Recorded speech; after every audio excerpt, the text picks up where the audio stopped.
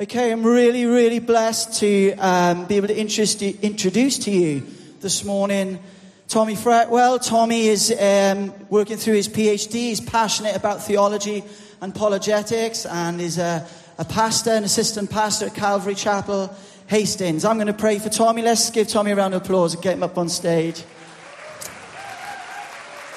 Hey, Tommy, we've got your lectern. We had a conversation earlier. Podium, lectern, pulpit.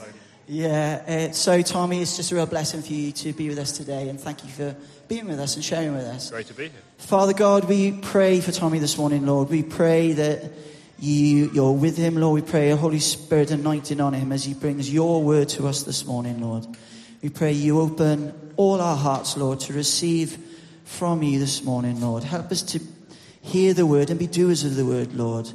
And Lord, we just pray, Lord, that you continue to create in us that new heart in the name of Jesus. Amen. Over to you, Tommy. Amen. Well, good morning, everyone. I hope everyone's enjoying the festival so far. I know the sleep catches up with you, doesn't it, by Thursday? But we have the Holy Spirit and we have caffeine, let's not lie. We are going to continue our journey through the book of Ephesians this morning. We are in Ephesians chapter 5, verses 1 to 14. Let me just pray quickly again before we get into the word of God. Father, I thank you so much for your word. I pray now that you would use just the words of my lips to expound the truths and to give glory to Jesus Christ, Father. In Jesus' name and for his sake, we pray. So it's a real privilege to share the word of God with you this morning. It's a privilege to share the word of God anywhere that we go, but we are going to be in Ephesians 5 this morning. So what I want to do with you all is we're going to read verses 1 to 14, and then we'll go back over, we'll make some comments, we're going to camp down on the first couple of verses, and then we'll work our way through it.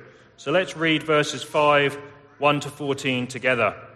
The Apostle Paul writes this: "Therefore, be imitators of God, as beloved children, and walk in love, just as Christ also loved you and gave himself up for us, an offering and a sacrifice to God as a fragrant aroma.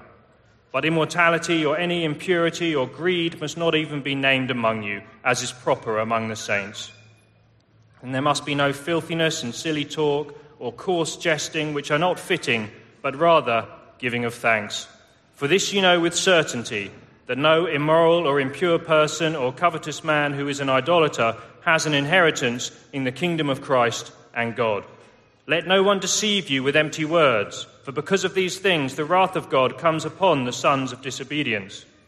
Therefore do not be partakers with them, for you were formerly darkness, but now you are light in the Lord. Walk as children of light.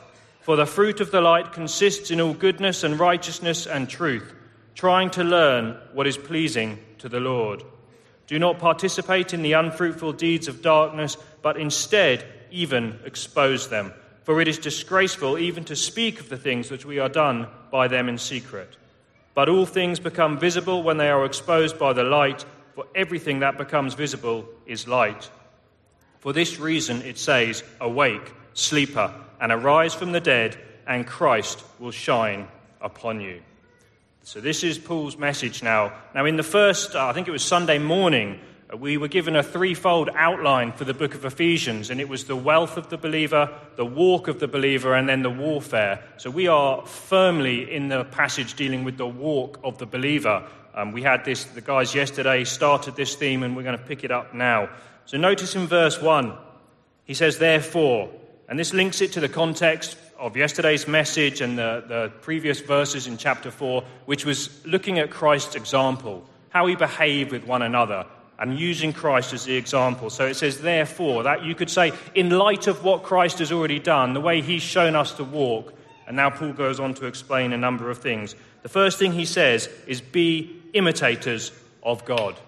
Be imitators of God. Now in these few words, we have one of the most vital commands for the church. In the first century Jewish culture, of which Paul was a part of, and when this book was written, imitation was considered to be the very essence of discipleship. Now, we don't often think like this. Discipleship, maybe in a Christian context, we think more of just simply following or maybe going through a discipleship course or learning the Bible in an academic way. But it was more than that. In the time of Jesus, it was imitation. This is how I want us to think of discipleship. Your students, your learners, as they were called, they would seek to imitate not only the teaching of their particular rabbi, but also how that rabbi applied the word of God and also how he lived. Obviously, all the famous rabbis at this time had their little groups of disciples. Jesus was no different. He had the 12, and then obviously he had thousands more who were following him at that time, and today he has many millions more. It's not just about subscribing to the same teaching as the teacher. It was actually about becoming like the teacher in every way. And we find this theme in the New Testament. Luke chapter 6, verse 40, we read these words, "A pupil is not above his teacher, but everyone, after he has been fully trained, will be like his teacher." The words of Jesus there. What he's saying is, when you engage in discipleship, you will end up becoming like the person who is discipling you. And obviously, as Christians, we have Jesus Christ, don't we? So as we are being disciples, if we're walking after Jesus Christ, we should be imitating him. This is the essence of discipleship, the art of imitation. And this has roots going back into the Old Testament. I heard this verse quoted in one of the messages yesterday. The book of Leviticus, we find this phrase, "Be ye holy, for I am holy." Now, many of us don't spend huge amounts of time in Leviticus, but if you do, you'll learn that little phrase is 8 times in the book of Leviticus. "Be ye holy, for I am holy." Now, obviously, we get our holiness from Christ, don't we? Positionally. But there's also an element of this that's talking practically about how we walk, and this is how we see it applied in the New Testament. In the book of 1 Peter 15, book of 1 Peter, it says this, "But like the Holy One who called you, be holy yourselves in all your behavior, because it is written, you shall be holy, for I am holy." So he quotes from the book of Leviticus, and he's using this as a model for our conduct here. Now, when you read the New Testament, I'm highlighting this because I want you to start thinking in terms of imitation as a model of discipleship. And hopefully now that I've drawn it out to you, when you read the New Testament, look how many times you see this theme of imitation come up, particularly from the pen of the Apostle Paul. Let me read to you a couple of verses from elsewhere in Paul's writings. 1 Corinthians 4, verse 15 to 16. He says, "For in Christ Jesus I became your father through the gospel. Therefore I exhort you, be imitators of me." 1 Thessalonians 1, verses 5 and 6. Paul again writes, "You also became imitators of us and of the Lord, having received the word in much tribulation with the joy of the Holy Spirit." 1 Corinthians 11, verse 1, this famous verse, "Be imitators of me, just as I also am of Christ." And obviously we know in the Christian context that we're not really to imitate men. We have many people who lead us in the Lord, and we imitate them only as they imitate Christ. And this is the model that Paul is holding up for us here. There are many more verses I could give you, but the theme of imitation is pivotal to understanding discipleship. And it's a beautiful picture we have here of the Christian life. You see, our aim is to ultimately be conformed into the image of Christ. This is a work that will be happening now, and we'll see its fruition when we see the Lord face to face. So this is Paul's first thing. In light of the example of conduct that Christ has given us, he wants us now to imitate that example by following Jesus Christ, by imitating the Lord. Be imitators of God. And then he goes on and he says, "As beloved children." And again, just 3 words, but these 3 words hold so much truth for us. And we looked at this in Ephesians chapter 1. It shows the importance of our relationship as we engage in imitation. It's talking about a truth that Paul expounds on elsewhere in his epistles, and this is what we call the doctrine of adoption. This is that wonderful truth that we become children of God when we become Christians. It's one of the most cherished and comforting truths in the whole of the Christian faith, and unique to Christianity. You won't find many world religions that have a wonderful doctrine of adoption. In Christ, God adopts us as his children. And this is important because children imitate their parents. We know this, don't we? If you come to my house at dinner time, if there's sandwiches or pizza, I'm one of these funny people. I will not eat my crusts. Now, there's a whole philosophy of eating that goes behind it. It's very complex. It's serious, but I won't share it with you now. However, my children, my two boys, the older one at least anyway, he also has taken to leaving his crusts. Now, he's too young to have a philosophy of eating worked out to the degree that I do. So when my wife asks him, eat your crusts, he says, well, Dad doesn't do it. And I can't argue with that. It's true. I don't do it, and he's copying me. He's imitating me. This is what happens. This is why the father-son relationship or the family relationship that we see is held up in the Bible in this way. It's a very similar sort of concept that I'm looking at here. Let me give you a historical example of this. I love to use historical examples when I'm giving messages. Let's take you back to the time of London when Charles Dickens and C.H. Spurgeon were walking the streets of London, 1854. Parliament dubbed this period of history the Great Stink. And this was because at this time in London, Victorian London, the River Thames had become such a cesspit of rotting sewage that you could smell it throughout the whole of the city. The wealthy people used to spray perfume onto their curtains when they opened the windows to try and hide the smell, and the Parliament realised that something had to be done about this. Disease was rife. Infant mortality was so high that a third of children would die before the age of 5. Children had no rights. Most of them were orphaned and destitute, begging on the streets. Or they'd be working 15 hours in the factories, they'd be going up the chimneys and dying from all the diseases associated with that. If you read the records of social reforms in Victorian London, you will see that the cause of these children was championed by nonconformist evangelicals at the time. Andrew Reid, known as the Orphan's Friend, he started the London Orphan Society. Lord Shaftesbury, the Earl of Shaftesbury, he dedicated his life to making laws to protect children. Thomas Bernardo's orphanages, you've probably heard of them. Elizabeth Fry reformed prisons. On and on, I could give you this list. The question is, why?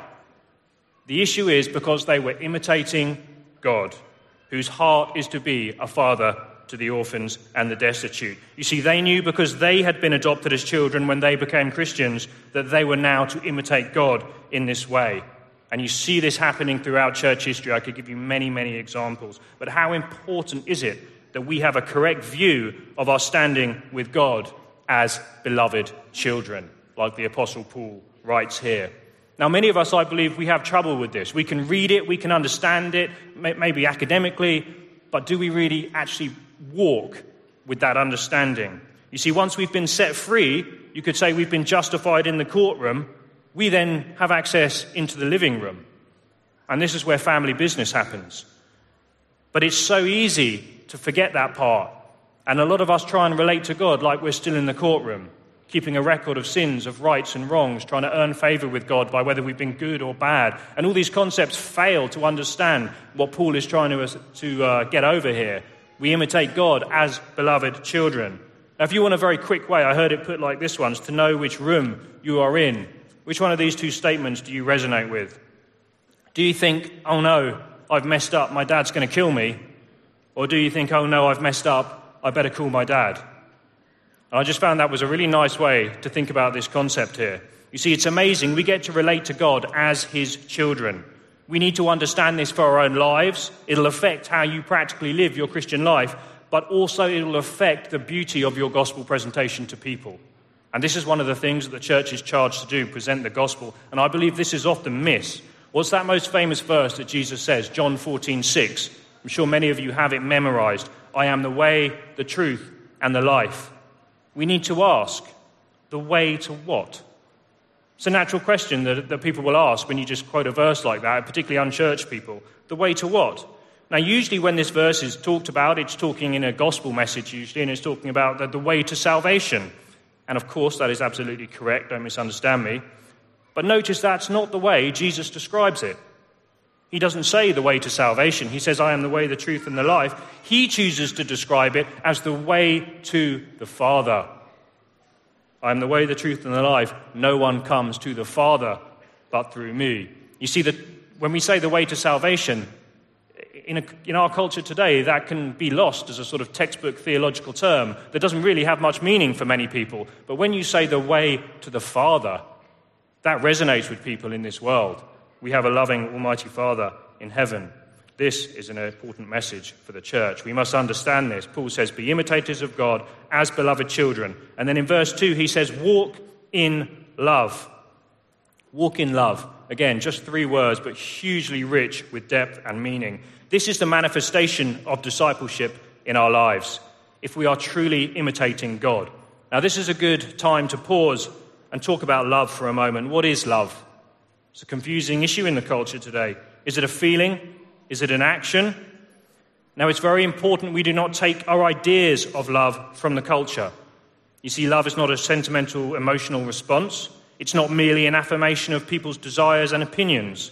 And as Christians, we need to be very clear in defending the biblical definition of love, as surely when Paul says walk in love, he is talking about the biblical definition of love and nothing else.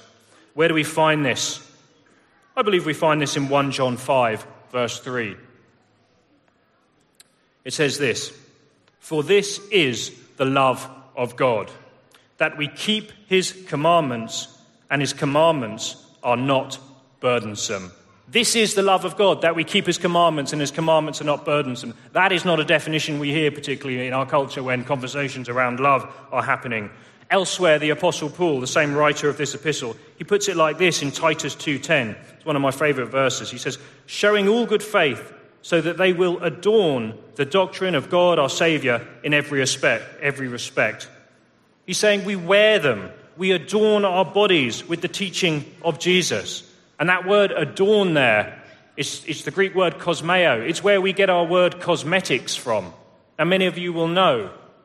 We understand this. It gives a great picture. We put cosmetics on. I don't personally, but people put cosmetics on.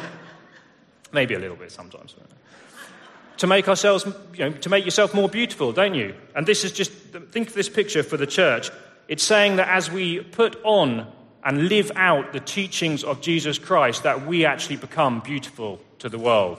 It's the teaching of Jesus walked out, imitated, lived out in us that makes the church beautiful, makes us stand out. As we obey his word, we live out Jesus quite literally because he is the Word incarnate.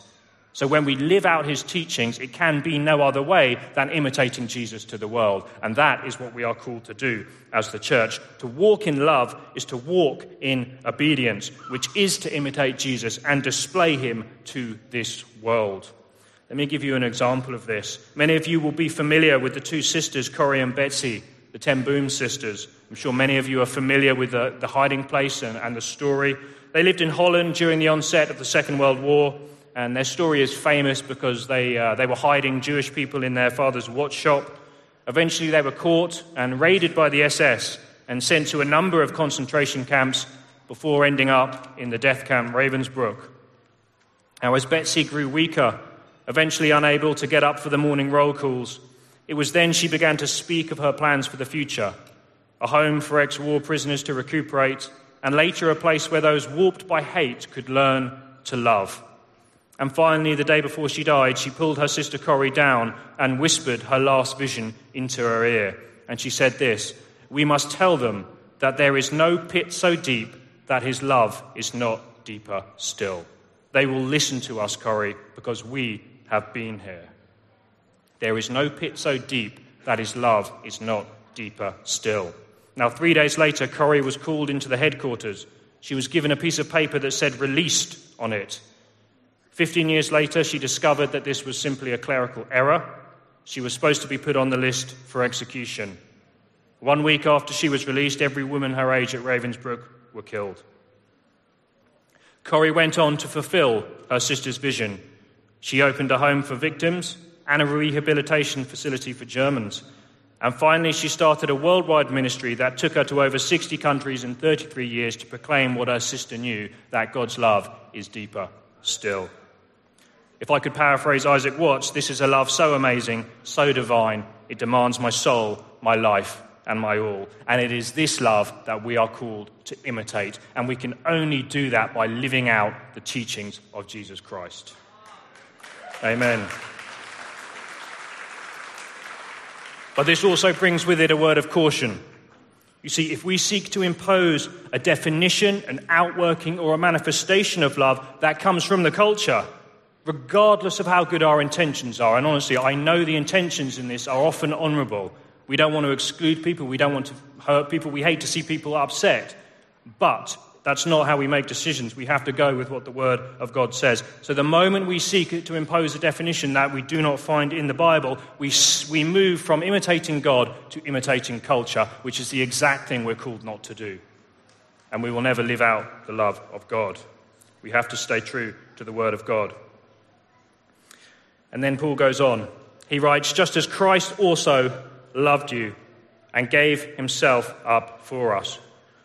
To walk in love means we imitate Christ's love. And here Paul holds him up as the extreme example, because it says in Hebrews, doesn't it, that Jesus is the exact representation of his nature. He is the ultimate imitation of God, if we could say that.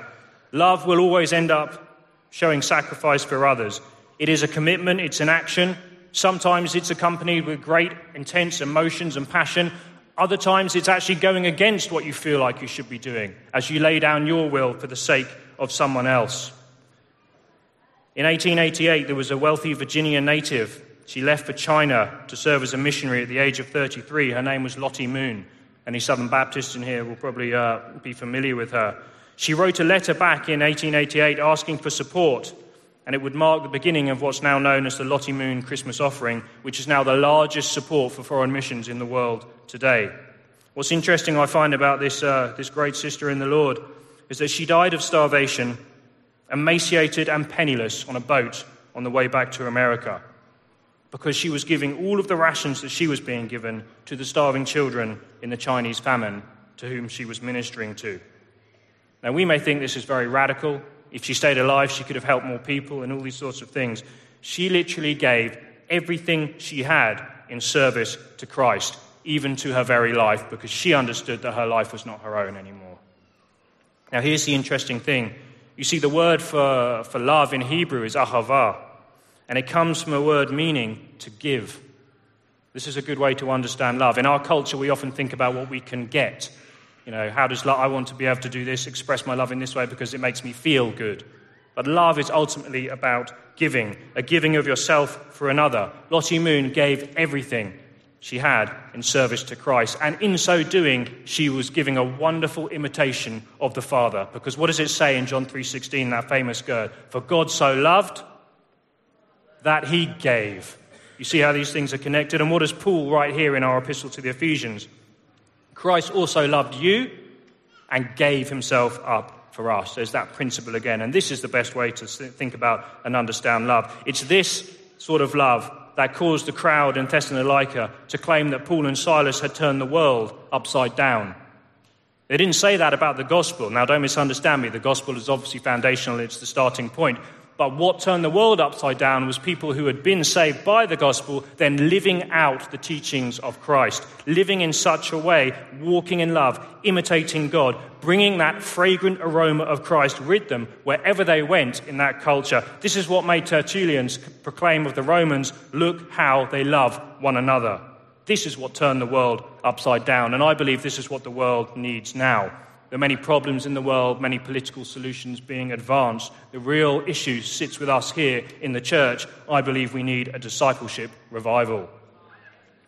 And when I say discipleship, let me give you my definition of discipleship. We need to be clear on this. Discipleship is radical imitation of Christ, informed by his word, empowered by his spirit, and manifested in obedience and self-sacrificial love. Let's pray for that. Amen. Now let's briefly go through some of these verses. In verses 3-7, Paul now moves on from this concept. He lists a number of things: impurity, greed, filthiness, silly talk. Now the point he's making here is that these things are representative of people who are not imitating God.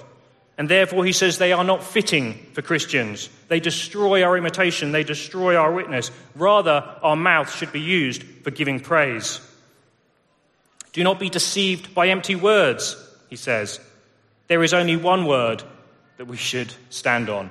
That one word which is a sure foundation, and it is the word of God. And we need to be guided by that. So much that Paul says, do not be partakers with them. Do not involve yourself with that. Because if you are a partaker in these things, you will be imitating those things. And once again, when you do that, you move away from imitating Christ and you start imitating culture. And that ruins the witness and the display of Christ that we are supposed to have to the world. Now, obviously, bear in mind, to live like this, we know we have to be grounded in grace. One of the beauties of the gospel is that we can go to the Lord every time we fail, and he'll forgive us every single time when we come to him. So always have that in the back of your mind. That's why Paul writes that we are to be grounded and strengthened in grace. Now let's sum up verses 8 to 14. He goes on and starts talking about walking in darkness and walking in light. All of those things that he mentioned in the previous verses, they represent those who are walking in darkness, not those who are supposed to be children of light and those who are walking in the light. Notice verse 10. Try to learn what is pleasing to the Lord. Try to learn what is pleasing to the Lord. I like this because that word try there, it implies effort. Okay, we don't have a passive faith. We don't just wait and hope everything's going to work out. We have a relationship with the Lord. We work on a relationship. It sort of implies that we are going to make mistakes. We're going to learn. And we understand this with human relationships. Let me give you an example. Many of you guys will probably relate to this. If you're in a relationship, you're dating for a few months or very early stages, and that big birthday or that Valentine's Day comes around a little earlier than you would have really liked. Do I get a gift? Do I not get a gift? Everyone's telling you need to get a gift. You don't know what to get. So you go out and you pick a piece of jewelry. You don't want to spend a lot of money at this stage because you're not sure whether it's going to last. So you don't get a big diamond or anything, but you find something and you pick it. And you give it to her, and she's gracious. She smiles. She takes it.